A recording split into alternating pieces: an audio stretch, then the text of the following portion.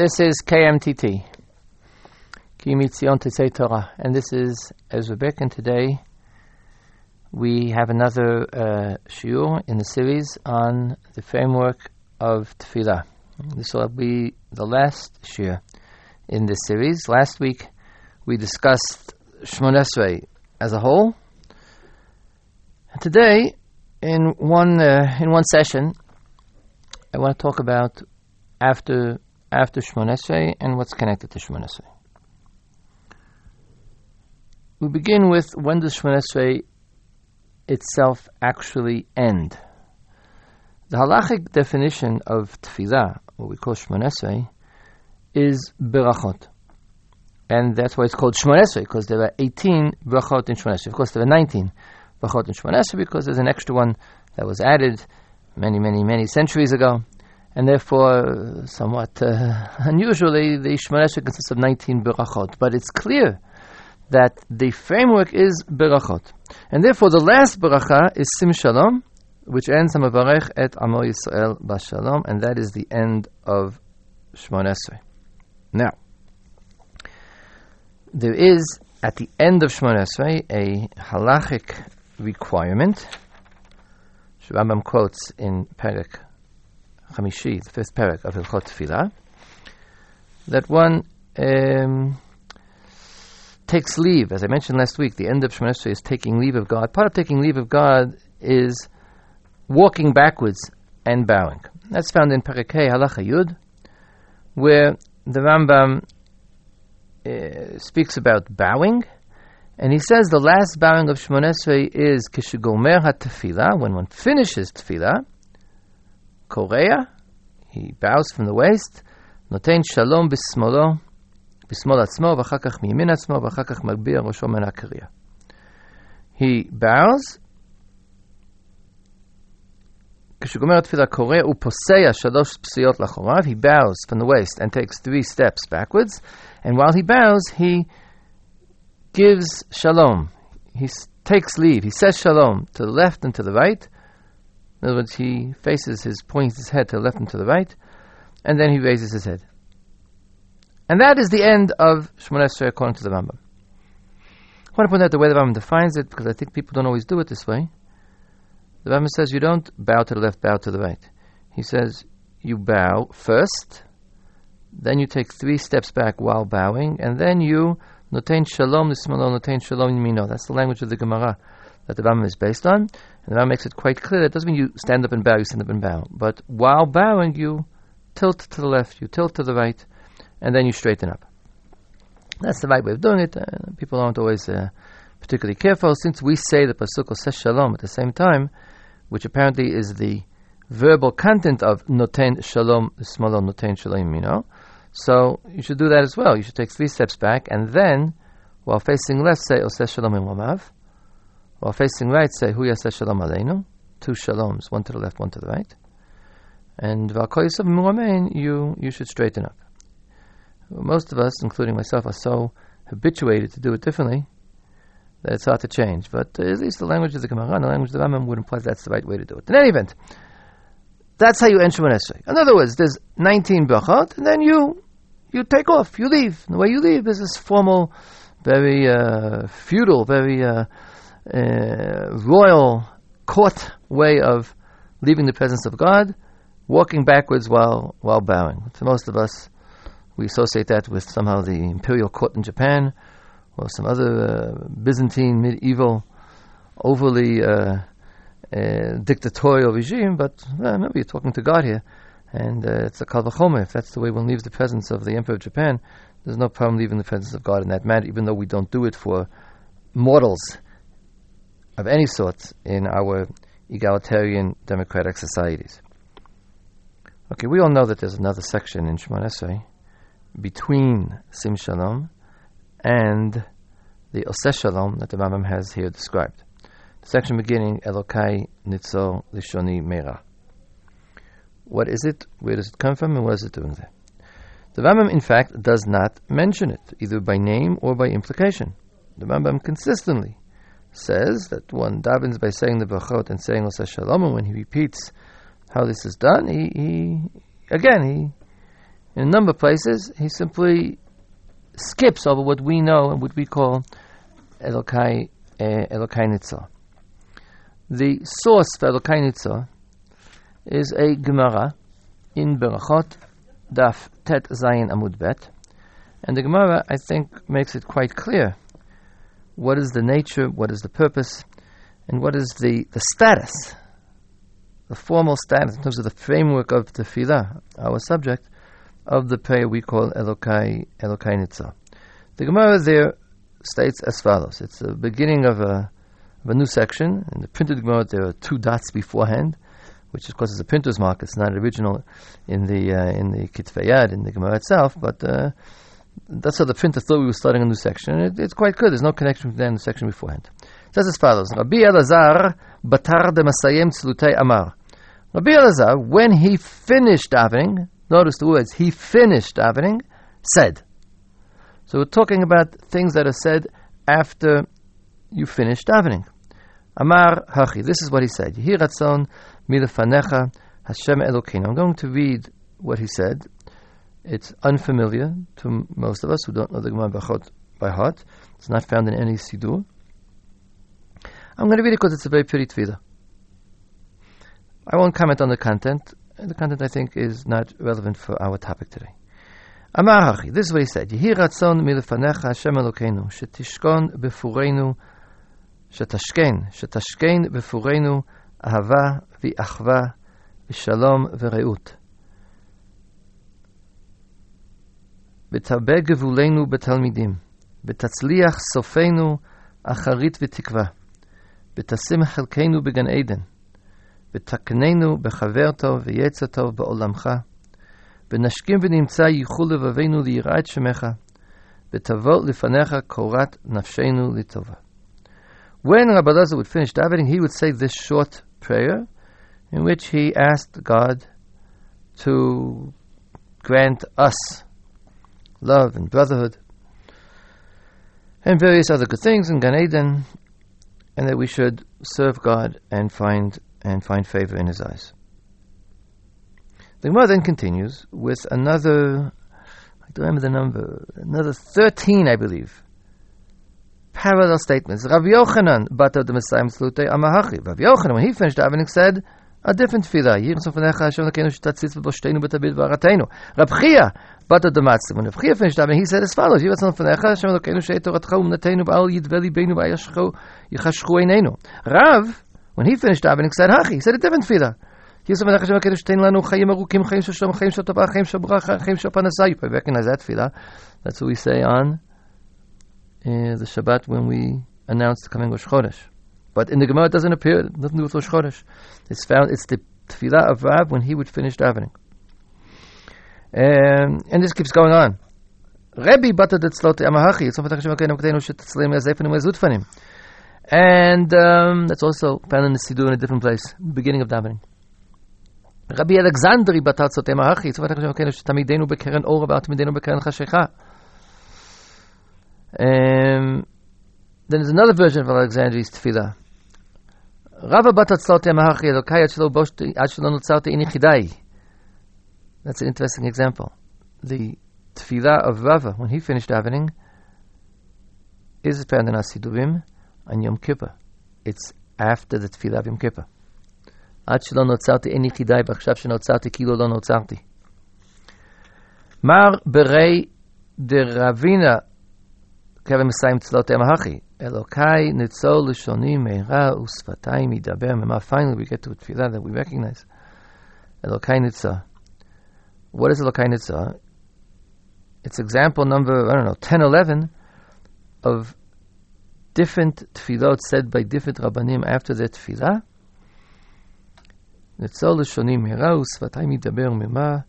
God, my tongue from evil and my lips from speaking deceit, etc., etc. It's not the last one on the list. There's still the tefillah of Rav Sheshet, which in fact is the last one put here. What is clear from the fact that there is a list of 11 or 12 different tefillot? It implies there is no standard tefillah to be said. And since there is no standard tefillah to be said, I think it's fair that we can understand that there in fact is no halachic requirement to say anything at all. What this Gemara is describing is the minhag of different chachamim, and each one had a different minhag. And the fact that the Gemara brings so many clearly indicates what I think is the crucial point here, that we are describing personal tefillot of different rabbanim. And therefore what the Gemara clearly implies is that every person has his own tefillah. Why then bring the quotations of this tefillah? One is interesting. And two, I suspect very strongly that the Gemara felt, and this is what in fact happens in Jewish history, is that most people will find it difficult to formulate a personal tefillah. And therefore they bring you examples of tefillot of great gedolim, and perhaps you want to adopt one of them. What has happened? In fact, and I don't know of any explanation given by the poskim for this particular choice. In fact, the Sidurim have adopted one of those tefillot, the tefillah of Mar Berei Ravina. Elokai Nitzor L'Shani Mera. But from the Gemara, it's clear that there's no advantage to that particular tefillah. On the contrary, it's merely one in a long list of examples. Rav Yaakov Emden in the Siddur, and when he gets to this point, in fact, brings all of the examples. And he says the reason he's doing that is because he wants to give you more examples. And why does he want to give you more examples? He says because in proper, you should be writing your own tefillah. A person should say a tefillah min halev. That's appropriate to him. And therefore he gives you more examples to, I guess, we would say to stimulate the imagination. Okay, so now we know what the purpose of Elokai Nitzor is. One, it's after davening. It's a request after davening, outside of the framework, the formal framework of the 19 Berachot. Two, it's personal. What's the point here? I think it's been obvious in this entire series from the beginning, if we're talking about the structure and the framework of tefillah, that I believe there is a structure in the framework of tefillah, and we try to explicate it. And some of the things we said were in fact very, very complicated and formal, and involved a lot of thought on the part of Chazal, how to structure tefillah. In other words, tefillah has a structure, a very formal structure. And the reason for that is that tefillah, despite, I'm not saying it's wrong, but aside from and despite what we are constantly told, that tefillah has to come from the heart. And it's a personal outpouring of one's thoughts and feelings before God. Despite having said that, and there's a great deal of truth to that, but tefillah is at least also, if not mainly, a formal exercise in avodat Hashem, in the service of God. And the service of God is the service of the King. And there is a very formal, structured, ritualistic way in which one is permitted to approach the King. The Rav of Soloveitchik Zatzal expanded on this point enormously. And he would constantly refer to, in his own words, that were it not for the fact that Chazal said we should daven, it would be forbidden to daven. Who are you to go and schmooze with the King? It's true there's another halacha. There's something called not tefillah but tza'akah. Not prayer but outcry. In times of great trouble, times of war, in times of famine, times of perhaps even personal trouble, there is something called tza'akah, when one cries out to God. And there, it may be very well true that all the rules are broken. There are no rules. It's not an audience with the King. It's throwing yourself at his feet and crying, as the Nevi'im describe by Eliyahu Navi, or the King is passing on the street and a woman breaks forth and grabs the hem of his gown and pours out her heart to him. And of course, Kadosh Baruch Hu listens. But that's not everyday tefillah. And the Rabbi said that to do that on a regular basis is forbidden. Who are you? The permissibility of tefillah is because it's within this formal structure. The King grants audiences. He grants an audience to his people, to the members of his people. On the other hand, yes, we have been taught that tefillah doesn't come from the siddur. Doesn't come from a text. It comes from the heart. Rachmana libabai. Kavanat halev. Tefillah le'ani ki ya'atof. V'lifnei Hashem yishpoch sicho. It's the striving, yearning voice of the suffering servant of God. So what I think what Chazal have done here, and not as a halachic requirement, is they've said, first of all, daven the way you're supposed to. You have an obligation. It's your civic duty to appear before God and to say that which needs to be said. And when tefillah is over, there's a framework outside the framework. There's a framework outside the framework. There's a prayer after prayer, which is tachanunim. When a person, personalizes tefillah, he says that which is on his heart. Now, there are two kinds of personalities. There are two kinds of personal tefillah. And from the examples given in the Gemara, Rabbi Yochanan bat Masayim Tzilutei Amar Hachi, it sounds like he would always say this. So these are personal tefillot, meaning these are things that these people really wanted to say to God on a permanent basis. These were their ideals in life. This is what they wanted God to grant them. But they composed it individually. There's another kind of personal tefillah. What do I need today? When my heart is heavy with A, I talk about A. When I'm disturbed by B, I will talk about B. Personal meaning what not that it comes only from your heart, but it applies only to you. The tefillot given in the Gemara are about Klal Yisrael. They're all in Lashon Rabim. Poskim understood that Elokai Nitzah, the time of Elokai Nitzah, is also a time for personal tefillot. To say that which is really on your mind. Tefillah, it's very important in Tefillah to speak b'lashon rabim, to speak in plural, to speak for Am Yisrael. Sometimes you have something which, it's not the concern of Am Yisrael. You don't think all Jews should be praying for it, but you have to pray for it. And so they say, well, this is Elokai Nitzah. Elokai Nitzah is free time. It's after, you can imagine in the court, after having done your civic duty, after having praised God, beseeched God, said that which the heavenly court, the human heavenly court, our court, our version of the heavenly court, says and praises. It's all over, and now 2 minutes of free time. You get to say anything you want to say. So Am Yisrael says Elokai Nitzah. That's the minhag. Yaakov Evim says doesn't have to be the minhag. You really should strive to personalize it too. He says you should strive. He says it as a recommendation. You should personalize this tefillah. But in any event, this tefillah, this prayer, this saying, is a different kind of tefillah than the tefillah which came before. Now, what we have done, based on ancient Sidurim, the Sidurim of the Gaonim, is that we say this before Oseh Shalom. Remember, I quoted the Rambam who says, when you finish davening, you say Oseh Shalom. Oseh Shalom is taking leave of the presence of God. So what we have done is, by interjecting Elokai Nitzah before Oseh Shalom, we've in effect sort of added it to Shemona Esrei. Why? Not to the saying of Shemona Esrei, which ends when you say the last bracha, but standing before God, which is the posture of Shemona Esrei. It's the presence of Shemona Esrei. Shemona Esrei is said in the presence of God. You leave the presence of God when you say Oseh Shalom. And therefore, to a certain extent, Elokai Nishama, you're getting to say it when you're still in the presence of God. And that's why, halacha l'maaseh, this is what is done.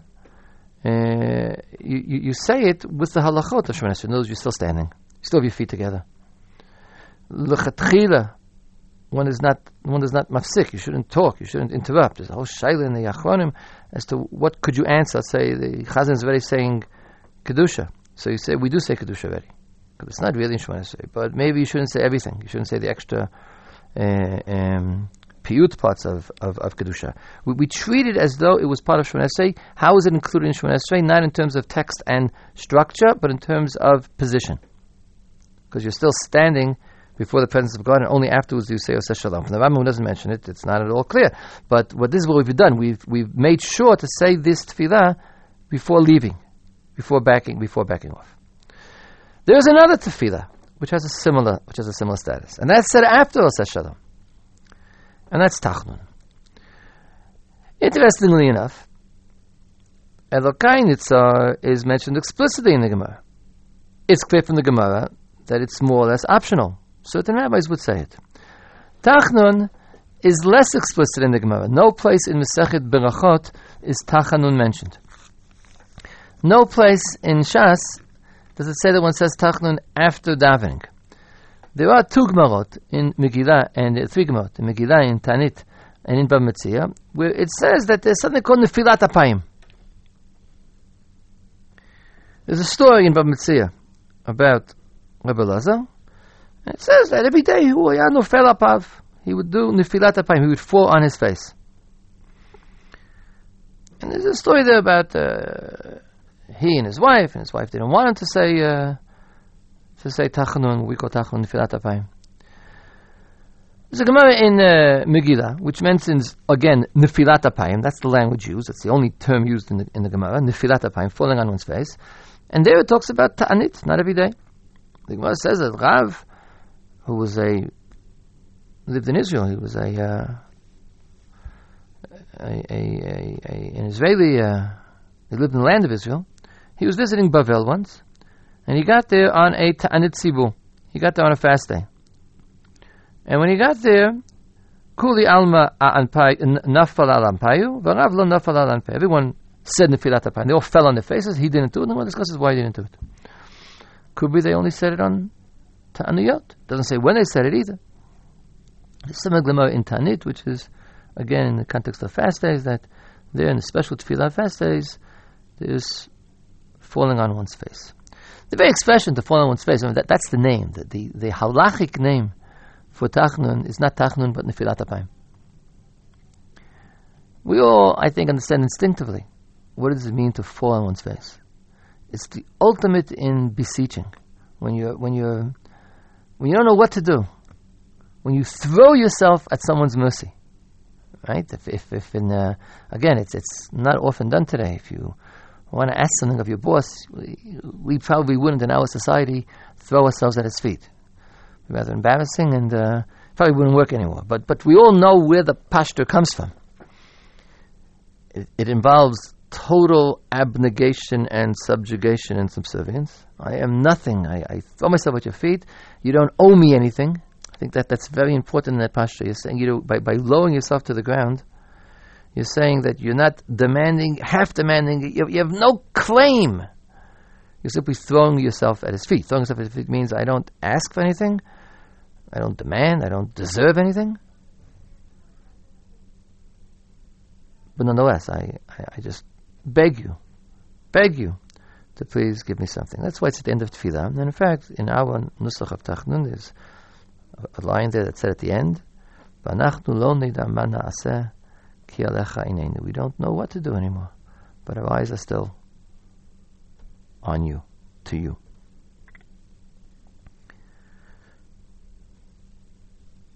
Many poskim, beginning with the Tshuva de Vivash, say that Tachanun has a status of minhag. Because they found no explicit statement in the Gemara anywhere saying that one should say it. So they say it's minhag. And in fact, that's how the Vivash explains why we don't say it on so many different days. It's hard to give a halachic definition as to when one doesn't say Tachanun. We all know that that's the most common argument in shuls. They say Tachanun the mincha before Tu B'Shvat. So the Vivash says, look, it's only minhag, and that's why there are days you don't say it. And this is repeated by many poskim. Halacha l'maisa. I think if one looks in the Rambam, one sees that that's not the Rambam's opinion. The Rambam, Perek Hey of Hilchot Tefillah, begins with these words: Shemona dvarim tzarich hamitpalel lizaher behen v'la'asotan. There are 8 things which the one who prays needs to be careful about them. Lizaher bhem tzarich behen and asotan. He needs to do them. This is opposed to Perek Dal. Let me explain the framework of the Rambam. Talk about the framework of Tefillah. Let me talk about the framework of the Rambam. Perek Dal in the Rambam is Chamisha Dvarim Ma'akvin et HaTefillah. 5 things Ma'akev. Ma'akev means they must be done, and if you can't do that, you can't daven. There are 5 things which are Ma'akev, and Perek Hey is Shmona Dvarim Tzarich Mitzvah Lezer B'hem B'Lasotan B'ma Yetachuk On Nenas O Shava V'Lo Asautan Ein Ma'akvin. So the 5 things were things which are necessary, and the 8 things which he lists in Perek Chamishi, in the 5th Perek, are things which you should do, but are not necessary conditions. And therefore, I wouldn't call them optional. You have to do them, but if you can't, or if you didn't, then you still were able to daven. I'm not going to read all 8 things, but some things will be quite familiar to you, and we all treat them as being, in fact, obligatory. You're supposed to do them. The first one is Amidah. You should daven when standing. It's true that if you can't stand, you can daven when sitting. Someone's an invalid, can't get out of bed. Or if you're on an airplane, there's no place to stand, you daven sitting. But l'chatchila, it's a halacha that one should daven standing. And then Rambam quotes it's a Gemarot, and Rambam quotes the Gemarot. Okay, one of the things of these 8 things, in fact, the last one is called hishtachavaya, bowing. You say, we all know what bowing means. Yes, one bows in Shemona Esrei, but no. The Rambam, before that, the 7th thing is called kiriyah. There's kiriyah and hishtachavaya. They both mean to bow. They're different kinds of bowing. Now, kiriyah is the bowing that you're thinking of. Later on, when the Rambam explains each one of these individually, Perek Hey, Halacha Yud is kiriyah ketzad. How does one bow? The 7th requirement. How does one bow? Ha-mitpalel korea 5 kriyot b'chol tefillah b'tefillah. The Rambam says that one should bow 5 times in every tefillah. I'm pausing to allow you to try to count in your head. 5. Do we bow 5 times in every tefillah? Okay, the suspense is over. If you really want to think about it, because you haven't figured it out, put your MP3 on pause and come back when you give up or you figured it out. But I'm going to continue reading. The Rambam. There are 5 kiriyot, 5 bowings in every tefillah. Bracha rishona tchila v'sof. The first bracha, beginning and end. Baruch and Magen Avraham. B'hodaya tchila v'sof. The 17th bracha, modim. When you say modim, and at the end of it, when you say Baruch Kelodot, Hatov Shemcha L'chanei L'hodot. That's 4. Ushegomer atfilah korea uposeya 3 psiot. What I read beforehand. And when you finish tefillah, 3 steps backwards while bowing. That's the 5th. Okay, that's the 5th. Next halacha, hishtachavaya.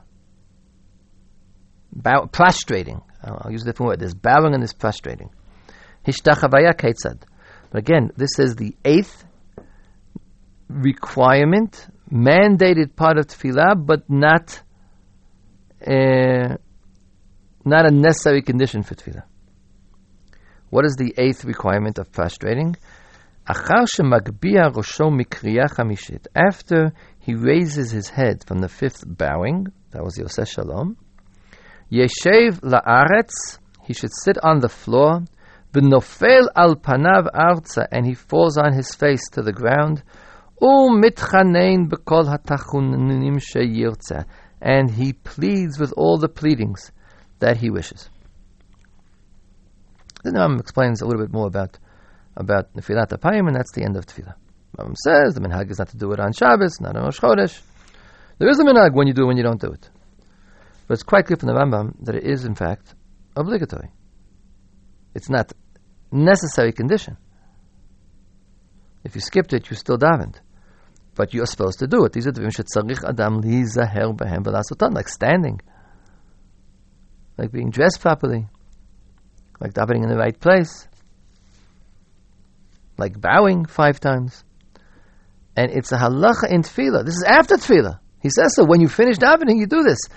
So it's a halacha of tefillah after tefillah. When you finish davening, a proper tefillah is followed by Nefilat Apayim, falling on one's face. Let me explain just very, very quickly. None of us, we don't usually call it Nefilat Apayim, we call it Tachnun. In fact, we don't fall on our faces. There's a halachic problem with falling on one's face in a place where there's stone. And therefore, whether you're with stone, whether you're not stone, the minhag is not to exact, but to do a symbolic falling on one's face. Number one, shields the face from direct contact with any stone, or even in fact with the floor. You fall on your arm rather than directly on the floor. And perhaps many people think there should be also a beged, there should be some sort of a cloth separation between your face and your arm in this case, whatever comes underneath it. And also your face is tilted slightly to the side. You fall either on the left side or the right side. The minhag is depending on which arm you wear tefillin on. There's all sorts of halachic additions which allow us to both fall on our faces and not fall on our faces for halachic problem, which we're not going to discuss now. But the thing that we're doing is called Nefilat Apayim. And even though the Rama paskins, if there's no Sefer Torah, you don't actually do Nefilat Apayim, it's still Nefilat Apayim. It's a Tachanunim on Nefilat Apayim without Nefilat Apayim. But what I think we should treat the Rambam seriously, the category is Nefilat Apayim, which is the only name used in the Gemara for what we're talking about. What is the content of Nefilat Apayim? Falling on your faces is not content.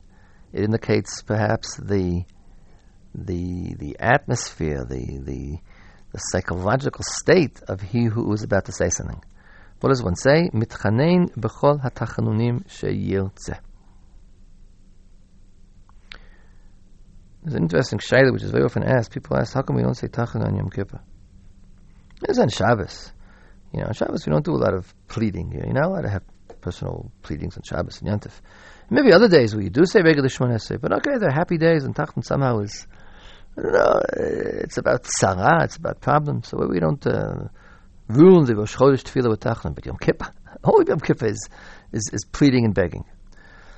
It's a good question. The Rambam says you do say tachanun Yom Kippur.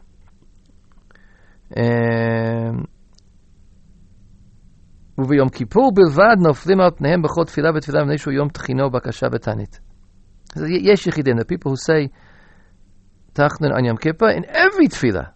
Why? Because that's what Yom Kippur is. Yom techina, the word tachanunim, techina, pleadings. Yom Kippur is the whole day of pleadings. It's the most appropriate tefillah for Yom Kippur, he says, would be tachanun.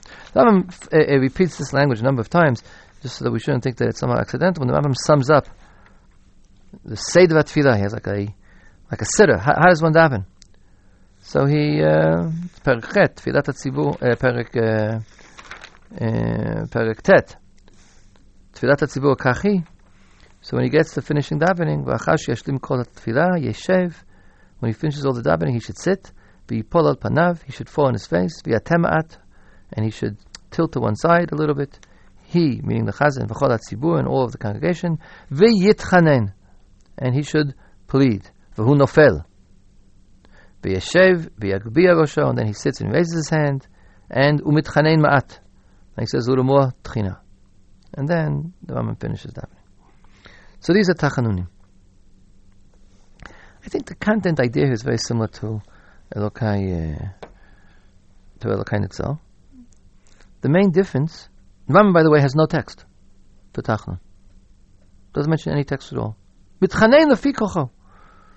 You plead according to your own personal strength. That the Rambam in Perek Aleph said that the rabbis didn't trust Jews to write their own tefillot, and that's why they instituted formal tefillah, the nusach of Shemona Esrei. At this point he says, I'm not giving you any advice whatsoever. No hint, no text, no suggested text. Yitchanein lefi kocho. We have a text. It's in Asidurim. Minhag Yisrael doesn't trust you to write your own tefillot. But the Rambam doesn't even hint at a text. Yitchanein lefi kocho. There's a difference between Nusach Sfard and Nusach Ashkenaz, which Perek and Tehillim to say, but halacha l'maisa, what is the halacha here? Not halacha l'maisa. What is the halacha here? It's not this Perek and Tehillim or that Perek and Tehillim. It's mitchanein lefi kocho. You plead for yourself, for Am Yisrael. You pour out your heart before God. That is tachanun. What's the difference between tachanun and Elokai Nitzah? The difference is the posture. Posture is an enormous difference if you're talking about psychological state. Here you stand, and here you fall on your face. If you stand, it's because you're in the presence of the king. You have to stand with respect. So it's true you're saying a personal tefillah, but you're still obeying protocol. Tachnun, you're not formally in the presence of the king. Let's say it's not the king's court. Perhaps the king was walking in the street and you burst through the honor guard and threw yourself at his feet. Nofel al panav. That's tachanun. All formality is gone. It's not respectful to be falling at his feet. But the king, our father the king, is listening to that which you have to say. Now you understand how crucial it is. That's what I'm saying. It's unimaginable to say you should fall on your feet and say these words. You should fall on your seat and litchanein and pour out your heart. So again, we are somewhat inadequate in our ability to do this, and I'm not saying you shouldn't. On the contrary, I think you should say what's in the Sidurim. Because David HaMelech did a wonderful job of pouring out his heart, and we can attach our hearts to his. But you should remember the halacha, and in fact, if you have need, take advantage of the halachic license, halachic requirement, halachic suggestion. This is the time to pour out your heart before God. Don't try to rewrite the tefillot of Shemona Esrei, but use this framework after the framework. We have now two frameworks after the framework. There's the immediate prayer after prayers, and then there's the V'anachnu lo nid'a ma na'aseh. We don't know what to do, God. Ay, you fall on your face and you say what you have to say. V'necha Hashem eshpoch sichi. Before God, I pour out that which is in my heart, whether it's by the recommendation of the Siddur or by any other tefillah that our heart bursts and pours out. Okay, and that tefillah has really ended. I know there's more in the Siddur. There's Ashrei Ba'adat Zion, and there's Aleinu. But we've come to the end of the semester, and since we have now the prayer after the prayer, so we've sort of hard to imagine a longer framework. In terms of framework, tefillah has really ended. I'll leave it for you to investigate on your own the meaning of Ashrei Ba'adat Zion with the Kedusha that's in it, and the very important Tefillah B'Aleinu with which we end every single Tefillah of the day.